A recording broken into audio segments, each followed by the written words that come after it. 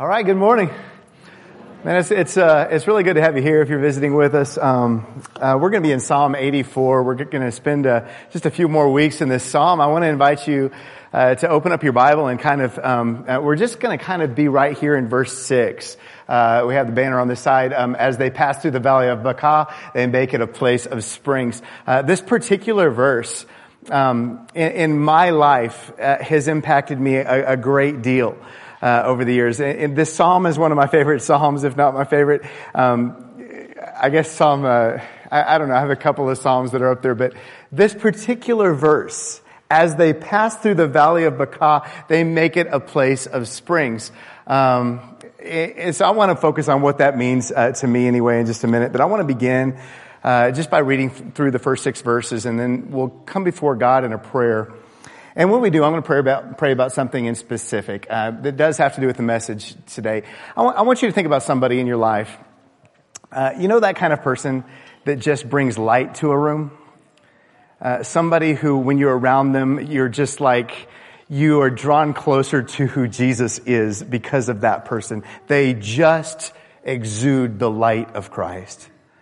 And the other is true also, right? There are people, being realistic, right? There are people who single-handedly can bring a room down. Just amazing how the darkness. Jesus even said something like this in the Sermon on the Mount. He said, if your eye is good, your whole body is good. But if your eye is bad, your whole body is bad. If the light that is in you, he goes on and says this, if the light that is in you is darkness, how great is that darkness? Talking about there's 2 different lights you can kind of bring to the world. One, that you're just transforming lives, and the other, that you are just bringing it down, right? So I want to lift up a prayer just for our body, but kind of a prayer of thanksgiving for those people in your lives. Name them, right? Those people in your lives that you look at and you say, man, you make this life more tolerable. You make my walk with God more, you're inspiring me, that kind of a thing. Let's just lift up that. Father, I just want to come before you as we come before your word, and I just pray that we would make this a part of who we are, that we would have an experiential knowledge of this, not a head knowledge of this. God, I want to lift up to you those that have gone before us and those that are even in this room, those people that really are the salt and the light that you call us to be. God, that just your fruit is so alive, your spirit is so alive, and I pray that you would inspire us this morning through your word. That you won't let this world, you won't let our sin, you won't let our doubts, you won't let all of the naysayers in our lives, you won't let that detract from what you're doing in us. And I just pray, Father, for your spirit to light a fire in every single one of our hearts and to keep it constantly going before you. It's in the name of Christ we come before you. Amen. How lovely is your dwelling place. O Lord Almighty, my soul yearns, even faints, for the courts of the Lord. My heart and my flesh cry out for the living God. Even the sparrows found a home, and the swallow a nest for herself, where she may have her young placed near your altar. O Lord Almighty, my God, my King and my God. Blessed are those who dwell in your house. They are ever praising you. Blessed are those whose strength is in you, who have set their hearts on pilgrimage. As they pass through the valley of Baca, they make it a place of springs. The autumn rains also cover it with pools. This word Baca, you can say Baca. I don't say it that way because it speaks some Spanish, and that means cow. And so I say Baca, so my mind goes there. But as they pass through this place, the word means tears. It means weeping. We don't actually know if it was a literal valley or a literal canyon or not. It may have been. But the point is this, it means a place of pain and a place of tears. When I was thinking about this, it hit me how many times valleys in the Bible represent something negative. Mountains, and I've loved to study about mountains and all these different mountains and what they meant and what they represented in the minds of the Israelites. But how about the valleys? Here's some of the valleys. The Valley of Baca, we just talked about that. The Valley of Elah. Now that's where David faced Goliath, right? The Valley of Siddim, that one's funny. That's where, you've seen Lord of the Rings. You know what the big final battle is? It's the battle of what? Like the 5 armies. This is the battle of the 9 armies. And it's a valley full of tar pits. And some of the kings kept getting stuck and people died because they were stuck in there. I'm letting that represent sin just for the purposes of this, right? The Valley of Achor, punishment. The Valley of Decision, judgment. The Valley of Slaughter, defeat. The Valley of Gehenna, you've heard of that one. That was sort of a dump that was outside of Jerusalem, and fires were continually burning there for the trash, and so they associated this with uncleanness and far from God kind of a thing, so they call it Gehenna, right? The Valley of the Shadow of Death. I heard somebody say something amazing recently about the Valley of the Shadow of Death. I thought I would pass it on to you. Rick Warren said this. You know the funny thing about the Valley of the Shadow of Death? Shadows are often bigger than the actual object. When he said that, I was like, ooh, I like that. I'm going to pass that on. And shadows can't hurt you. And I thought those two things were really, really powerful when you talk about the Valley of the Shadow of Death, the ultimate valley. But look at this. Valleys in Scripture over and over represent something typically dark. Something that you're going to go through. We spend most of our lives in the valleys. Technically, we live in a valley. I thought when I came to Colorado, I was going to be on mountains all the time. The truth is, even when we go into the mountains, where are we? We're typically in the valleys. The sun set on Friday. I was with Melinda. The sun started to set at 3:30 in the afternoon. And I realized why. Because I am in this valley. So valleys were associated with darkness because of the nature of canyons and valleys. They're associated with danger.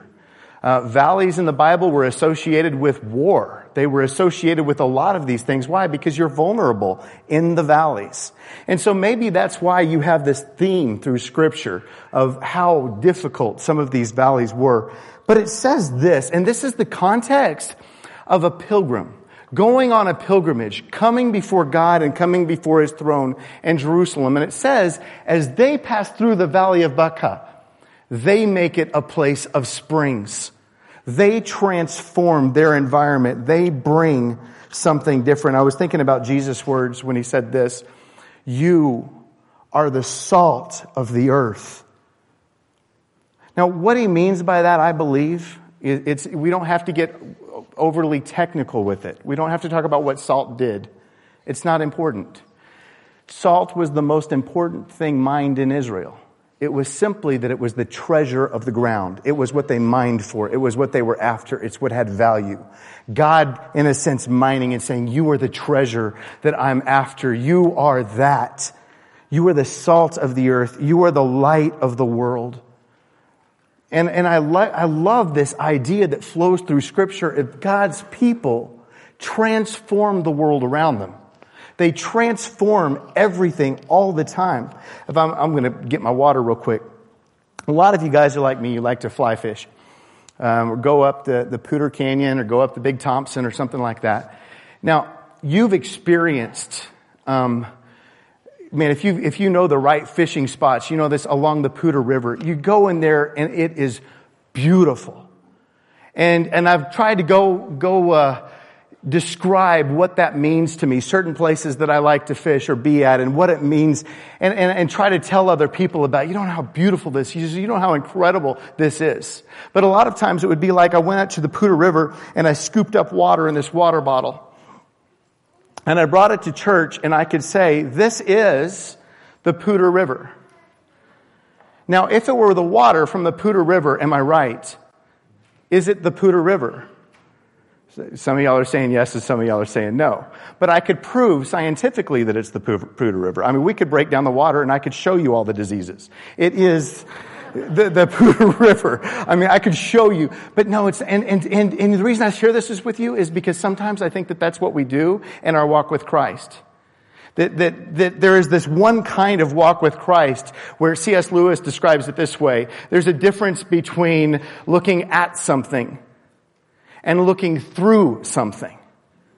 There's a difference between studying God and having a head knowledge of who this God is and knowing the life that is in Christ, that's in that river, that's in that water. Did you know that this theme of the river of life, the water of life, is a central theme all over Scripture? We talked about this morning in class the tree of life and how Scripture bookends with the tree of life in Genesis and the tree of life in Revelation. And somebody made an amazing point. Wow, it took us a long time. We went through so much to get back to the tree of life. And finally, when the Scripture ends, that's where we're at, that there's another scene, and it's what's next to the tree.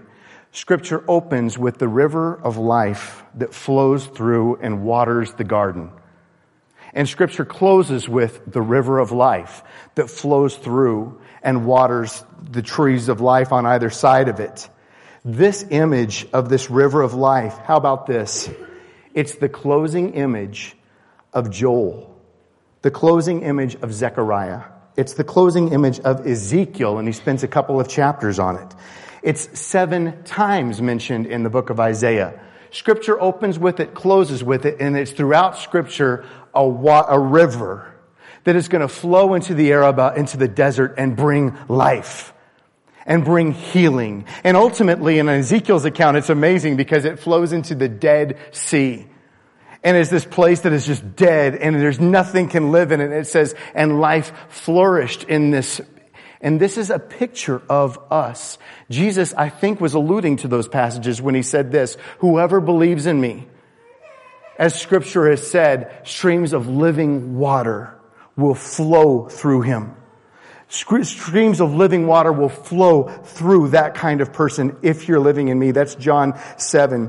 In Isaiah 32, it says something similar. It says, each man will be like a shelter from the wind and a refuge from the storm, like streams of water in the desert in the shadow of a great rock and a thirsty land.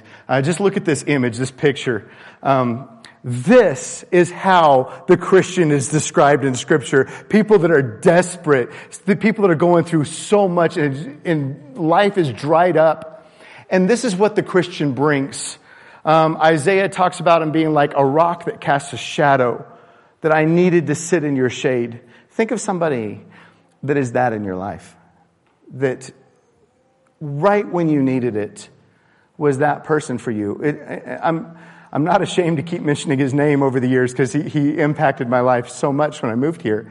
But Bob Bland, when I moved here, and Helen both, was this for me. Somebody could say something negative to me and say, and you'd be amazed. I don't know if you have those kinds of people in your life that say they have those barbed comments, you know, and they like to try to say hurtful things, but it's barbed so they can get away with it, you know?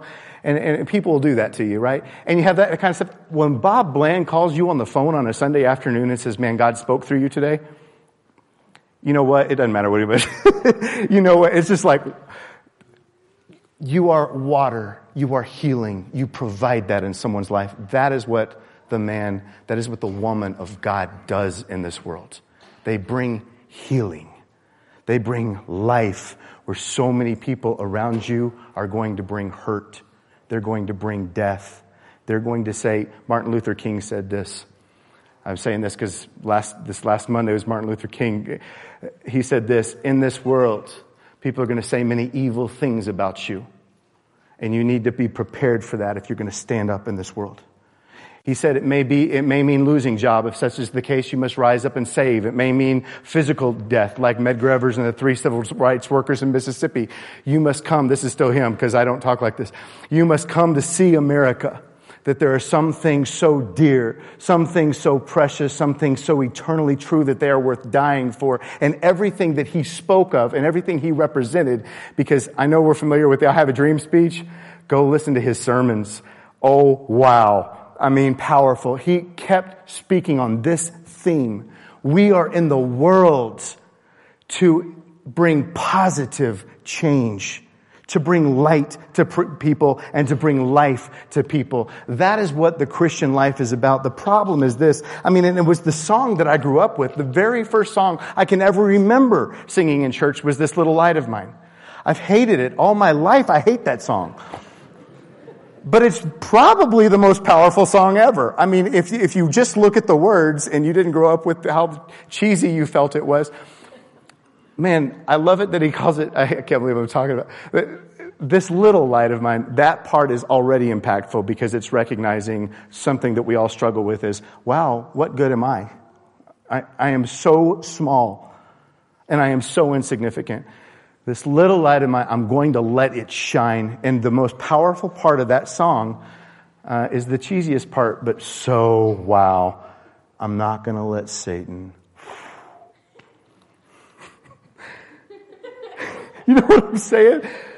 But wow, so silly when you're going through it. And then later in life when you're like, there's so much truth to this. This is so true. Satan snuffed my light out, took it from me. And what are the things that caused that light to go out of my life? What are those things that caused that water when you were just exuberant? It only takes one person to come along. It only takes one person to come along and beat you down. 2 Timothy says, avoid godless chatter, because those who indulge in it will become more and more ungodly. People in your life who tear you down will rob you of what God gave you. The second one is sin. And it's so true, because the more I have sin in my life, which I do, the more I see that in my life, the less I feel worthy to even bear Christ's light. I'm a failure. Therefore, I can't do what he called me to do. And that's a reality for so many people is until I get my life straight, then who am I to represent Christ in this world? But what we represent into this world, a large part of it, maybe the most important part, is his grace. Growing weary. Galatians 6 gives about the most impossible command in the New Testament. He says this, let us not become weary in doing good. For at the proper time we will reap harvest if we don't give up.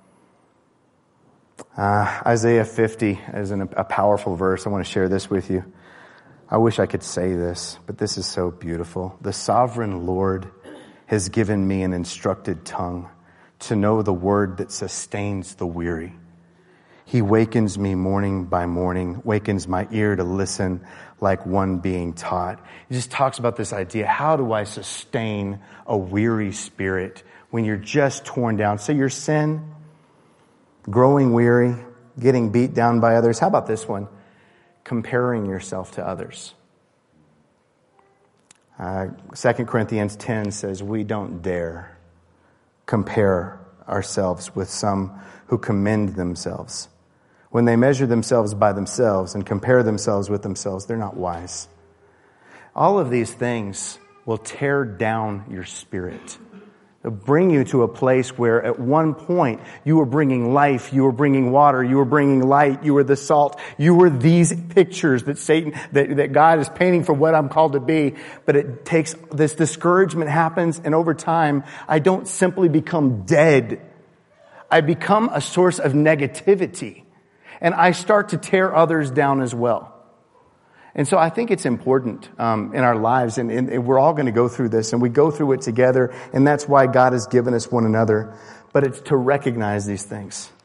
Because the Psalm says these kind of people can go through the worst in their life. They can go through pain, they can go through tragedy, and here's what the verse does not say. They don't go through the valley of weeping and dance through it. It's not what the verse is saying. They're not going through pain and putting a smile on their face and saying, life is actually joyful even with all this. That's not what it's saying. It says this, even when they pass through death, they bring life. Even when they pass through pain, they're glorifying God even in their pain.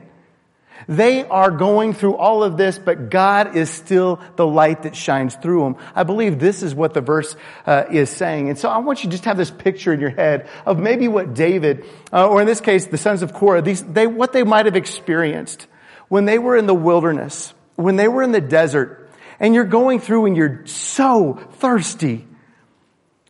I was going through a wilderness with Brad about 4 years ago, and I was so incredibly tired and so incredibly thirsty that I finally got to a river, and I dunked my head in it, and I started drinking the water through his life straw. And I got sick for 2 years because of his stupid life straw. But I was so thirsty. I was so incredibly thirsty. And I see that picture in biblical times when he came to a place like that. And can you just see him saying, I know people like this. I know people that provide like this, that bring life, that wherever they go, this is what comes out of them. Guys, this is what God has designed for us to be. What I'm about to say is so relevant and so important. And I just want to emphasize this, and I won't go too much longer because this is something so important to me that we hear. The kind of joy that God intends to bring the Christian life has absolutely nothing to do with your environment. And I know that sounds trite, and I know we've heard that. But Philippians was written from prison. And the kind of joy that we experience in Christ, not dancing through pain, not dancing when I'm losing my loved ones, that's not what we're saying. But the kind of thing that is, I have life. And by the Spirit that is alive in me, I'm not going to let people detract from that. I am going to allow God's Spirit to shine in regardless of circumstances. But what we have experienced in our lifetimes in the church in the West has been something very, very different than that. At least my experience is. And that is this, that if the church service doesn't go well, I'm starving in my spirit. And if that person said that all of these things that come up, then we're dead and we're dying and all this stuff, and it's no longer by the Spirit. It's by man's work. And it's not authentically from God if that is the case. Now, if I stepped on your toes, I tried to jump on them. Okay.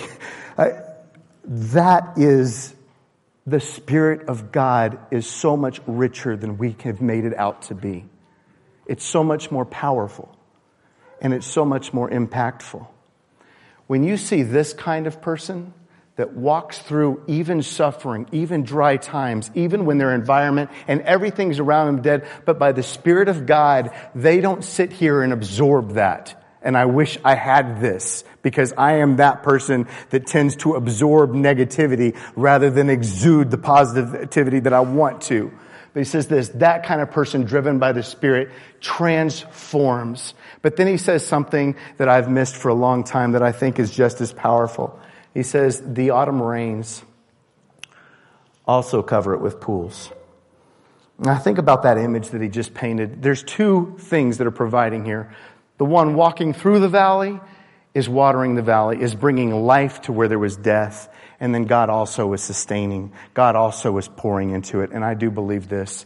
When you, this is Isaiah 40, right? Even youths faint and grow weary, young men utterly fall, but those who wait on the Lord will renew their strength. This God that supplies strength, that He supplies for our soul when we're thirsty and we're desperate, that's the God that we serve. And I want to ask this blessing over you. And this is the whole reason I wanted to start this year in Psalm 84, is because I believe when the Christian gets this, when we understand this, and that our life is coming directly from a walk with the Spirit, and that is what overflows into our lives wherever we go, then bring on the darkness, because that's where the light is supposed to shine. Then bring on the dry areas, because that's where I was called to go. Then bring that on, because that's where the Christian goes and influences and makes a difference. That's exactly where we have to be. And I want to ask that blessing over your work. I want to ask that blessing over where you are in the situation that you are in. And I really want us introspectively just to look at this and say, my God, is this a picture of me? Is this a picture of who I am? And did Satan, at somewhere along the road, did my enemy come along and somehow take that joy from me? Did he somehow take that life from me? That influence from me? And if that's what's happened, I just want to get on my knees, and I want us to get on our knees and say, if the Spirit is not in us, alive, and if Jesus promised that, man, whoever believes in me, the river of life, essentially, he says, living water will flow through him. If that's not a picture of me, my God, please make that a picture of me. There's two words in a lot of languages for to know. In Spanish, you have conocer and saber, and there's a difference between the two. If you saber something, that knowledge of something means you know it in your head. But the conocer is what you say about a person, or a place. I know that person. I know that place. I have an experiential knowledge of it. It's where I live. And I believe that is so true with that water analogy about our walk with God, that it can be something that's in our head, that we know these verses. But there is such a difference between me trying to present the Poudre River to you like this and say, hey, this is the Word of God, this is what it's like. There's a difference between that and me just taking you to the river and throwing you in and experience the beauty of what a walk in that is. When you're walking in the Spirit like that, compared to when it's just a head knowledge, that is all the difference in the world, and there's no way to fake that. And I want to just ask that blessing over this church and over our walk, that is what defines us and this body. Father, I want to acknowledge your presence, and I don't do that as often as I want to, but we're standing, figuratively, we're standing before your throne. Recognize your presence with us. And God, you know that the man that stands before you right now, that there are at least two different versions of me. And I can be dark, and I can be cynical, and I can be cold. And I hate that.